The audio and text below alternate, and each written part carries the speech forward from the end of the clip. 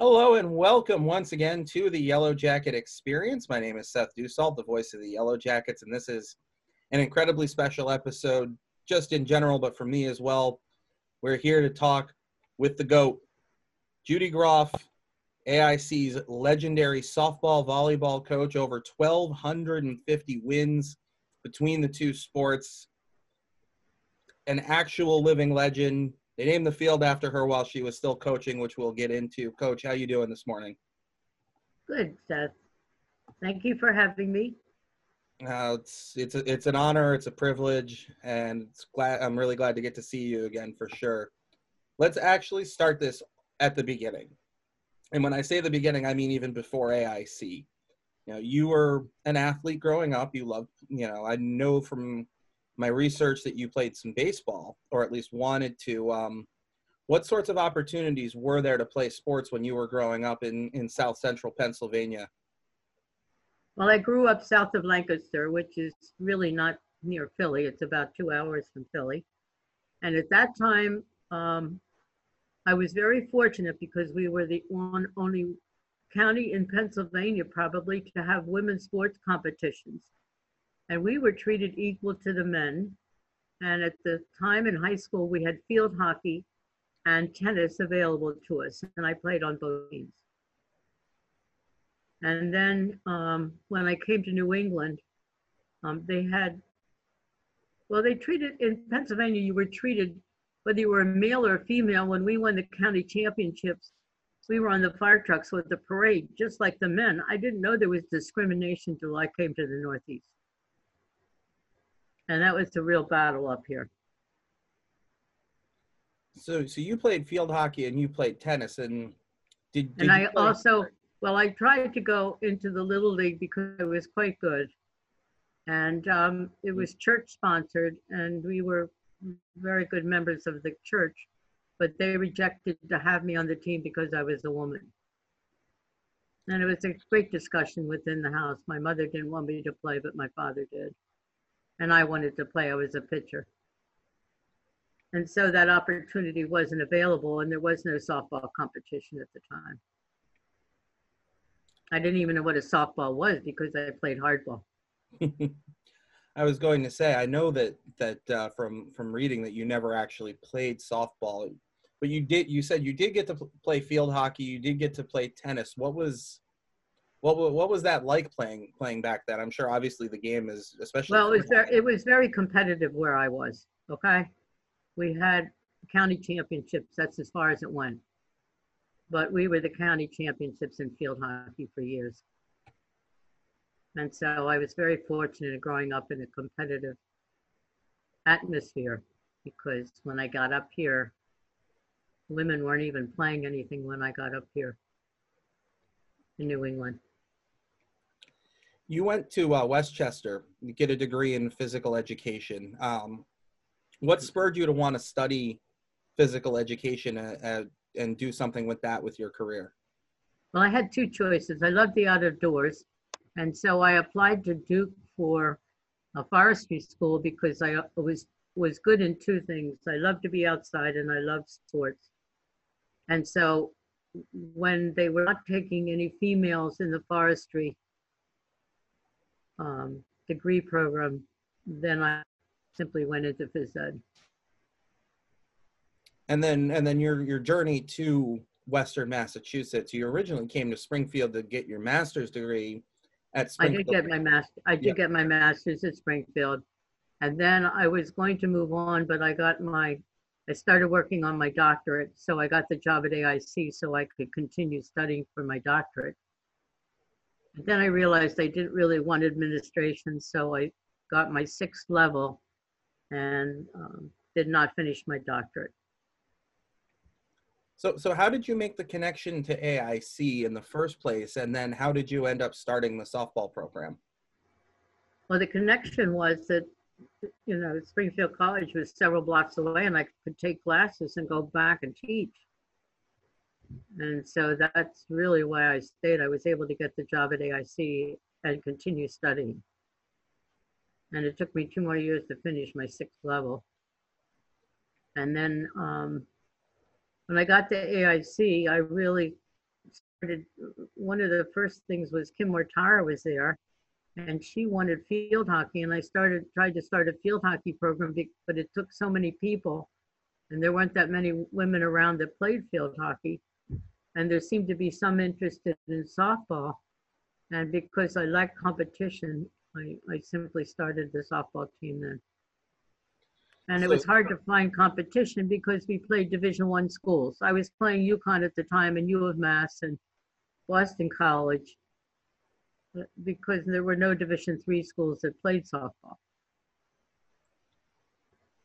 so in an alternate universe where the numbers were right, we could be having a conversation right now about the field hockey team, which we do now have at AIC, but instead you end up with softball. You mentioned the trouble finding opponents, but you didn't have a lot of trouble beating them. You went 5-5 in your first year. What was it like actually? What did you go through to actually build the team in the beginning in terms of getting players, things like that? What was that whole process like? Well, I was fortunate enough when I started the program, there was a team around, like a semi-pro team called Mom Manning's out in Chicopee. And there's some very talented women there. And I was fortunate enough to meet one of the students, an athlete who was Donna Coombs, who was a pitcher for Mom Manning's. And she was one of the pioneers that really helped me start the program and get people in. And then Chrissy Leone was one of the first people that I really recruited. I tried to recruit because it was the AIAW was being formed at the time, which was the first women's sports organization, because the NCAA didn't want anything to do with women at that time. And so the program started, and the big rivalry was Springfield and myself. And it was really difficult for us because all those schools that I was playing had phys ed majors. And in most cases, they didn't really have to recruit or anything because the talent was already at the college. So it was difficult in the beginning trying to learn to recruit. And Milt Capel really helped me learn to recruit. He really did. And then we just refined it. Now, you've already at this point started one team at AIC. You're their first 5 years at AIC, you get the softball team off the ground, and then start another team, the volleyball team. People obviously think of you as the softball coach. The softball field's named after you. You're AIC volleyball's all-time wins leader as a coach. So what did you learn in that first 5 years that helped you to be successful with volleyball? And what was it like trying to balance running two teams? Well, first of all, you forgot basketball. Somewhere in there was basketball before volleyball. That's true. The basketball program, I think, started in 72. It was when Calhoun was playing. I'm not sure if Calhoun was playing or not, but I was sent to other places to practice because there was no room in the gym for me because men's basketball was so important at AIC. And so I was sent to, with the basketball team, I was sent to elementary school gyms. I was sent everywhere. And then Title IX was coming in, and a bunch of girls came to me and wanted to start a volleyball team. And I thought, why not? Because volleyball was a relatively new sport at that time because it had just gone into the Olympics. And so it grew very fast, and I had to really go and learn about it because it was so new. And the girl came to me with enough people to play. And it was simple. It was Kathy Atella that really came to me and pushed for it. But it wasn't hard balancing it first because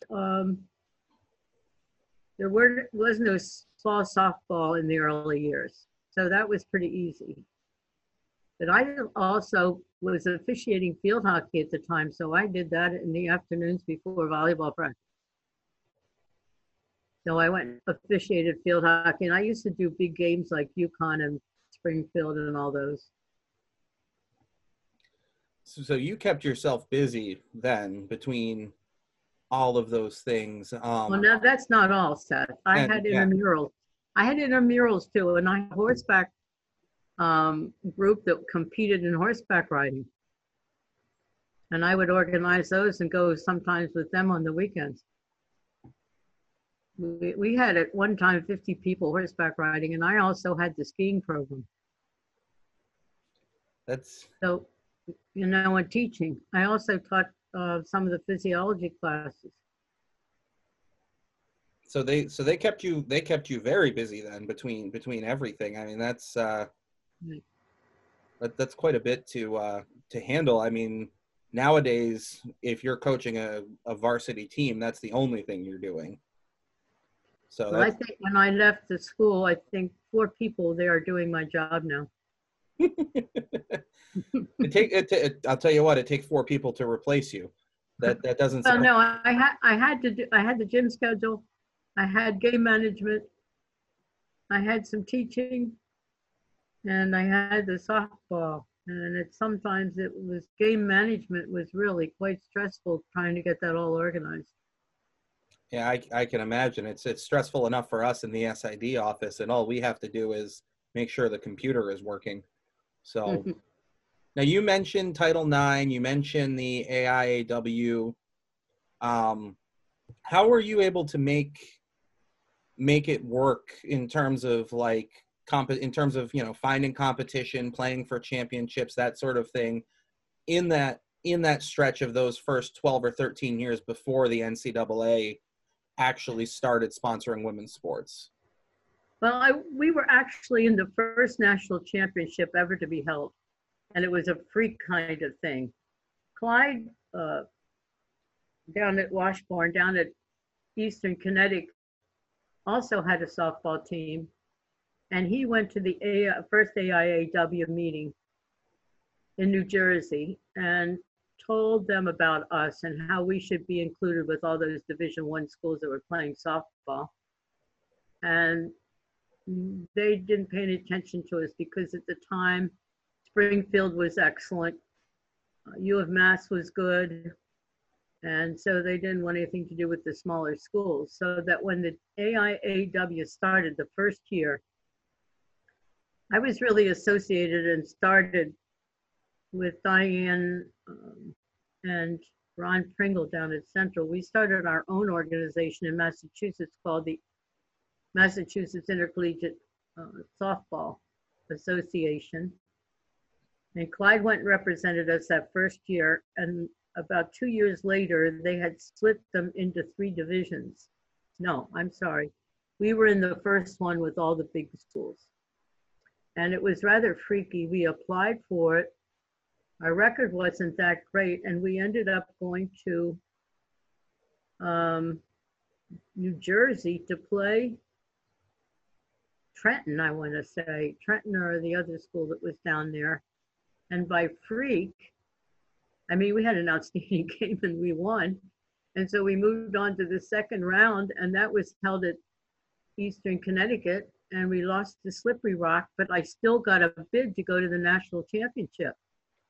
So I went into Milt and told me unless the organization was paying for it, AI did not pay for me to go to the national championship. So we actually could have been in the first national championship. I mean, the real end, the final. But I said to the kids, this is something to remember that you were in the first women's regional tournament and we won it. Now, you finally get the NCAA on board with women's sports. It was 1982, I believe, that the NCAA finally said, okay, we're going to do this. Right. And we were the first regionals. We were down there in Pennsylvania at Allentown. It's the first NCAA tournament we were in it. So let's shift gears a little bit, though, because right around this time, and I think you'll say this too. We can't talk about Judy Groff without talking about Bill Bedard. He was your assistant coach for as long as I've been alive, quite literally 31 years. And it's right around this time that he joined your team. He I had I he went had and got him. He was helping Rich, his brother, over at yep. the baseball field, and I went to get him because, I didn't know that much about hitting, and that's what's his specialty. And he became very interested because he found that the women wanted to learn more than the men. The men coming in from high school sometimes are difficult to coach because they think they do know a lot more than they know. And the women were anxious to learn. And so Bill, I don't know the first year Bill joined us, but he did go to the first MA. We were in all the MAIA championships. And I know he was on the bus with us to Southeast Massachusetts. They changed their name now, but we were at that championship together, and that must have been he was with us at MIT in '81. I don't know when Chris Leone pitched the back-to-back no hitters, but I think that was at MIT the year before, and he was with us. And we worked extremely well together because we both have our strengths. Yeah, And yes, we could not have been successful if I didn't have good athletes and a good assistant coach. There's no question. And not been that successful. Yeah, I was going to say, I know Billy had been, as you mentioned, because Rich Bedard, our longtime athletic director, was the baseball coach, and that was his brother. And it's sort of incredible to see that he ended up doing softball for as long as he did and as well as he did. And you mentioned the success, and in the 80s, both of your teams were incredibly successful. Volleyball in 1981 won 33, which is still the school record. Your softball team took off. You talk about all the regionals that you guys made. You have a couple All-Americans. So what was working? Like, what did you figure out to really get to that next level? Well, we were ahead of our time. I had learned to recruit probably better than any other woman in the Northeast.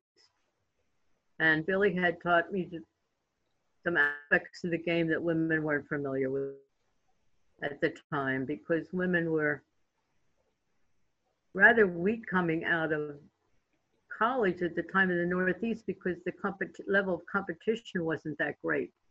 So I did coach against Brian Kelly. That is the most amusing story of all time. Brian Kelly coached women's softball at Assumption before. Mm-hmm. He's the big Notre Dame man now. Okay? Yep. And there were many male coaches at the time. And I just lost my train of thought there because I was thinking about Brian Kelly and how much we used to fight. Oh, geez. We were discussing how we got to that level. Yeah, so the recruiting, mm-hmm. I had learned things on my own about how to recruit and what kind of person to recruit. One of the things that I always stressed was finding the right person for our school and not just going after talent, because many times they don't stay or they're not happy. And, many times I would say to a kid, you don't belong here, when I was recruiting them. We were ahead of our time, and the time got up to us in 2000. That's when it caught up. That's when everybody else got a lot of money, and the means to recruit and learned how to recruit.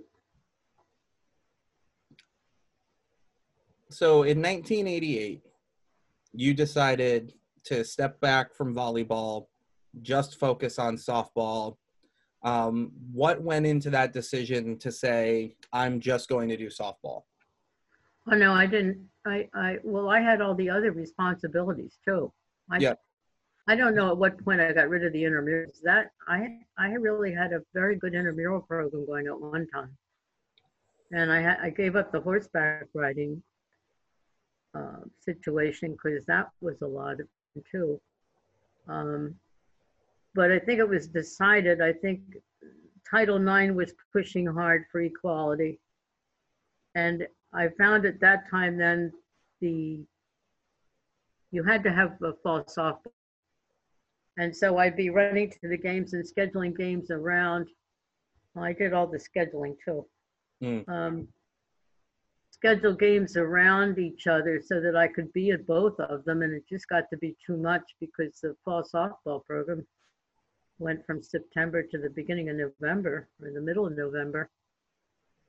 And I think they tried to equalize everything at the school. I didn't really push for that. I didn't fight for that. There were many things I fought for, like uniforms and equality, but with that I didn't, because I really couldn't do anymore. I couldn't be two places at once. I was going to say, it always amazed me that you did manage to coach two teams to that level of success for as long as you did.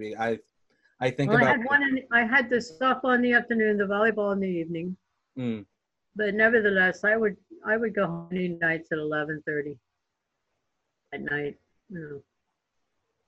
Yeah, I think of the hours our coaches put in now, and I'm just like I'm imagining doubling it, and like there's not enough hours in the day.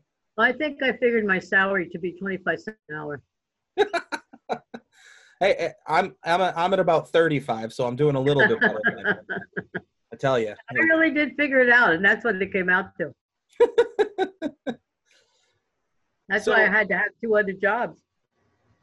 That makes sense. So we're now getting into the 1990s, and when people think about the AIC softball program, this stretch of time, the 90s, is this incredible run. I think you made 7 or 8 straight regionals, something crazy like that. And obviously 1996, 1997, you get to the high point. You make the College World Series in back-to-back years. What specifically for those teams, like what went into where did you find the players that you were able to have that kind of success? What went into building it? And maybe kind of at what point did you realize we have something really special here? A couple of things happened. Number one, I had a good friend, Marty French, and he coached the summer team over in Eastern Mass. And he had helped me get 3 of his players, Carolyn McGowan, Chrissy McLean, and Renee Clerk, and Jamie Karen. I think those were the 4. And at the same time, I got a phone call from Dr. Marcy Donald, who I coached years before, telling me that there was a kid from Africa that was a really good pitcher that was pitching down at the insurance company had leagues, and Ravella was pitching in an insurance league. And so I went down to see her, and I knew this person had potential.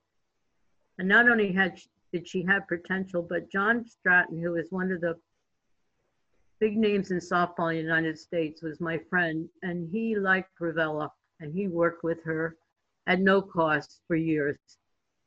And Ravella, her freshman year, pitched against the Australian team because John at that time was coaching the Breakouts. And the combination of those years and Ravella, and I had found Nina on a volleyball court and tried to recruit her for both sports. And there was some local people, and Mo McSwiggan. Mo McSwiggan played for Marty French too. So there were 5 of Marty's players on that field. And then I needed a shortstop because I remember who the shortstop was, but she bailed out. So I was in a pizza shop. I mean, I did crazy things to recruit. I found this player, Stacy Squires, who was older. She was 25, and she had stopped playing at Sacred Heart years before I had tried to recruit her. And I realized that she had 2 years of eligibility left, or 3. Went and recruited her, so there was the shortstop. So in all, it just kind of fell into place.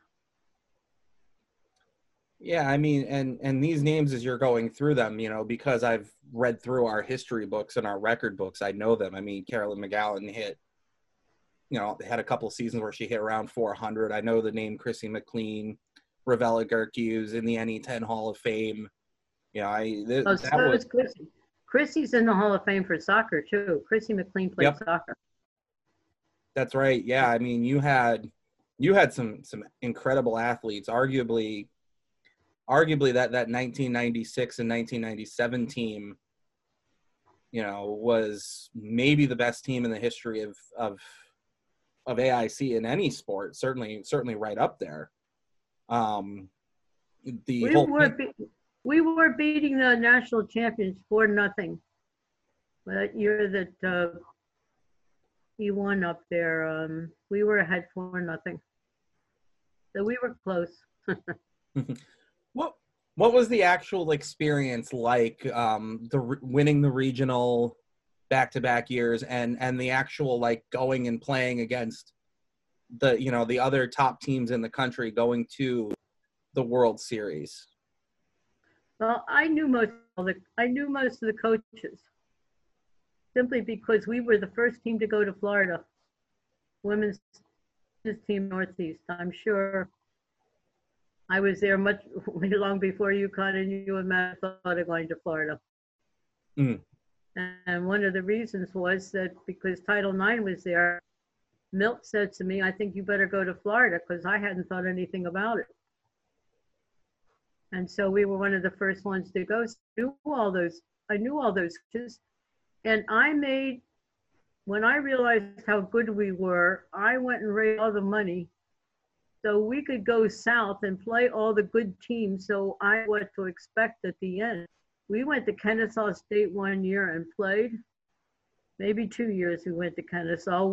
I talked Ava into playing at the Olympic Stadium in South Carolina, and we played a whole bunch of really good teams down there because I wanted the experience. And sometimes we came back 0-10, but I didn't care. I mean, at one point, Ravella was crying, thinking she was never going to be able to pitch it, but it only made us better for the end. I always believe in playing the best. And Yeah. so I made it happen, Seth. Okay? It's as simple as that. Nobody nobody gave me money. I'm probably the only team at AIC that never asked for money for my trips. I know that. I raised every penny.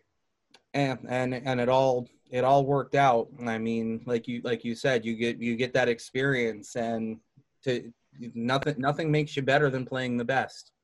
That's right. Let's fast forward again a little bit. Let's get into the 2000s, and specifically, I want to go to 2006. Haven't started the season yet. 2006. No, may I go back first? Yeah, absolutely. The most devastating experience of my entire life, what happened at AIC when I beat Central Missouri, sent them home, beat Bloomsburg and sent them home. The national championship only consisted of 4 teams at that point. Mm-hmm. And I was 1 game away of going. Yeah. And I was sure I was going. And I want to tell you how devastated I was. That probably is one of the most unbelievable situations that I've ever experienced. Tracy Youngberg was on the team at the time, Jill DeMonda. Okay. We had 1 game on Sunday and we were in California. So that was the greatest disappointment. It took me quite a while to recover from that. Yeah, they say the closer you get to winning it all, if you don't, like, the more it hurts. And it's certainly true. I've, you know, been with enough teams that have been really good. I think of our women's soccer team in 2013 and how that Final Four run, and it's, you know, looking back now, it's obviously amazing. But I remember losing in the national semifinal with them, and just how upsetting it was to be that close and not get it. So I can imagine what it must have felt like for you to be that close. It was devastating. But we were close so many times. We went to Bloomsburg, and at that point there was only 4 teams in national championships. I was so close every time. We need one more game to win, and so when it finally happened, it was a wonderful experience. Yeah, I was gonna say you managed to get there twice to the World Series, so. But I was so close the other times; it was unbelievable. Yeah. So now, at this point, you've been coaching for over 30 years. You've won, 700, 800 games. And in 2006, Vince Maniaci comes on, becomes president, and they decide to name the field after you. How did you find out that, what was that conversation like when they said, hey, we're going to name the field after you? Because that's something that's usually reserved, when somebody's finished, and you were still doing it. Well, I think that was in 2006. Is that right? Yep. Was it in the fall of 2006 it happened, or when, the spring? Yeah, it was during it. They did the official naming was during the season, 2006 season. Okay, well, I had gotten breast cancer that year, so it was really a wonderful thing. And also, I had gotten selected to the National Hall of Fame that very year too. That's first and only convention I missed when I was selected to be in the Hall of Fame.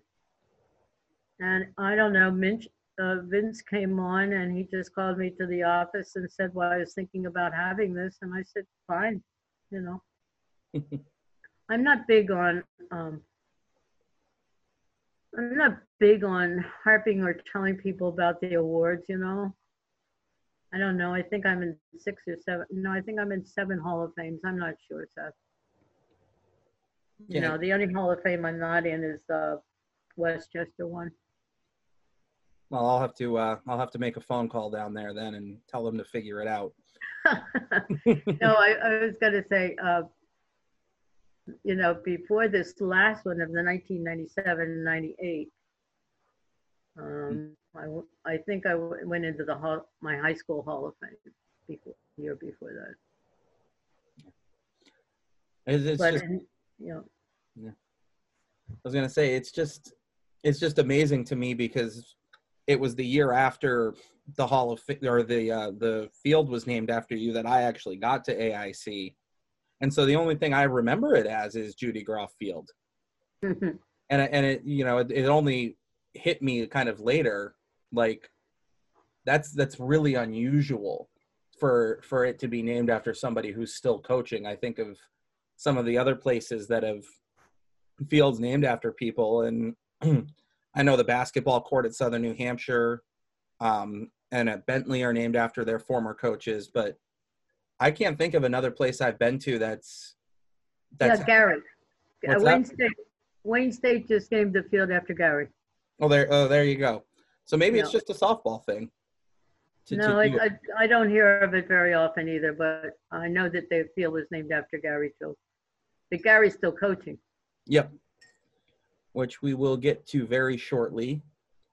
But before that, you talked about the rest of the world sort of catching up in the 2000s, but you had one more good run in you before you retired, and this was the one that I was here for. In 2010, the team makes the conference championship game. Obviously, unfortunately, came up short against Southern Connecticut, but you had a really good group that year too. And what was special about that team, that last really good team that you had before you retired? I believe that's when Kristen Dolan was pitching, and she just couldn't go another game because I think we went extra innings the game before. I think that's what killed us, and I think the rain killed us. I think we had to play 3 games in one day. I'm not sure. I'm not good with all this kind of particulars, but I do believe that had we had a better 2 years, rain affected us, and I thought it was too bad. We had to end up playing 3 games and again just missed the regionals. When Queens went up at Merrimack, we had beaten Merrimack, and the last game with Queens and ourselves had to be played, and we were the team that had to play 3 games that day. And again, I think that's what happened. I know that's what happened down at New Haven. The rain came, and I think we ended up not playing on Saturday and playing 3 on Sunday. And I think Yeah, that really affected us. I think that really had obviously the pitchers, if when you start throwing the same kid, and that's what most people do, and you have to go 3 games, that's a lot. I remember it because we went 9 innings with Assumption Right. in the semifinal in that. And that was the same day. I Yep. think we had a half-hour rest. Yeah, it was just let's go, and it was after. Right. Yeah, It really affected us. It affected us 2 years in particular, and that was the year. Yeah, it was. I still remember most of the name. I mean, it was Ashley St. Peter who hit the walk-off, the winning. It wasn't even a hit, it was an error. It was a bases loaded error in the bottom of the ninth in that game against Assumption. But yeah, I remember the rain. I remember Kristen Dolan, and I think it was Liz Habib. They were both freshmen too, if I remember right, that year. It was an unbelievable group. But I'm not sure, but I think Kristen was a senior that year, wasn't she, Seth? I want to say Kristen was class of either 2012 or 2013. I feel like she was a freshman that year. Really? Okay. I'm sure you did your research. Yeah, I was going to say, this is like the one little stretch of your career that I was actually like physically there for. And I remember being impressed by how many strikeouts she racked up. Well, one of the things that happened is, and maybe because of the game of pitching 3 games that day, is that it affected her arm terribly. And she had to go to doctors, and we had to really do a lot of rehab. Okay. Yeah, I can imagine. I mean, it's tough on. And I think that affected her for the rest of her career. We have a lot of young coaches at AIC. And you yourself, you mentioned at the beginning that you had a help from a lot of people, especially when you were starting out. What advice would you give to AIC's current coaches, not even just softball, but in all sports, and especially the younger ones that are just starting out? Well, I think it's important to find the right person for you as a coach, the person that's going to work for you, not the one you're going to have to run after. And even if they're talented and they don't fit your philosophy, don't bother. And the other thing that I do, and I know that some of our coaches go to big showcases, but I used to go to fields where the chickens were running around where nobody else was to try to find the talent. The times have changed, obviously. And so I think it's terrific that women have all those opportunities, and I would think that that you have to really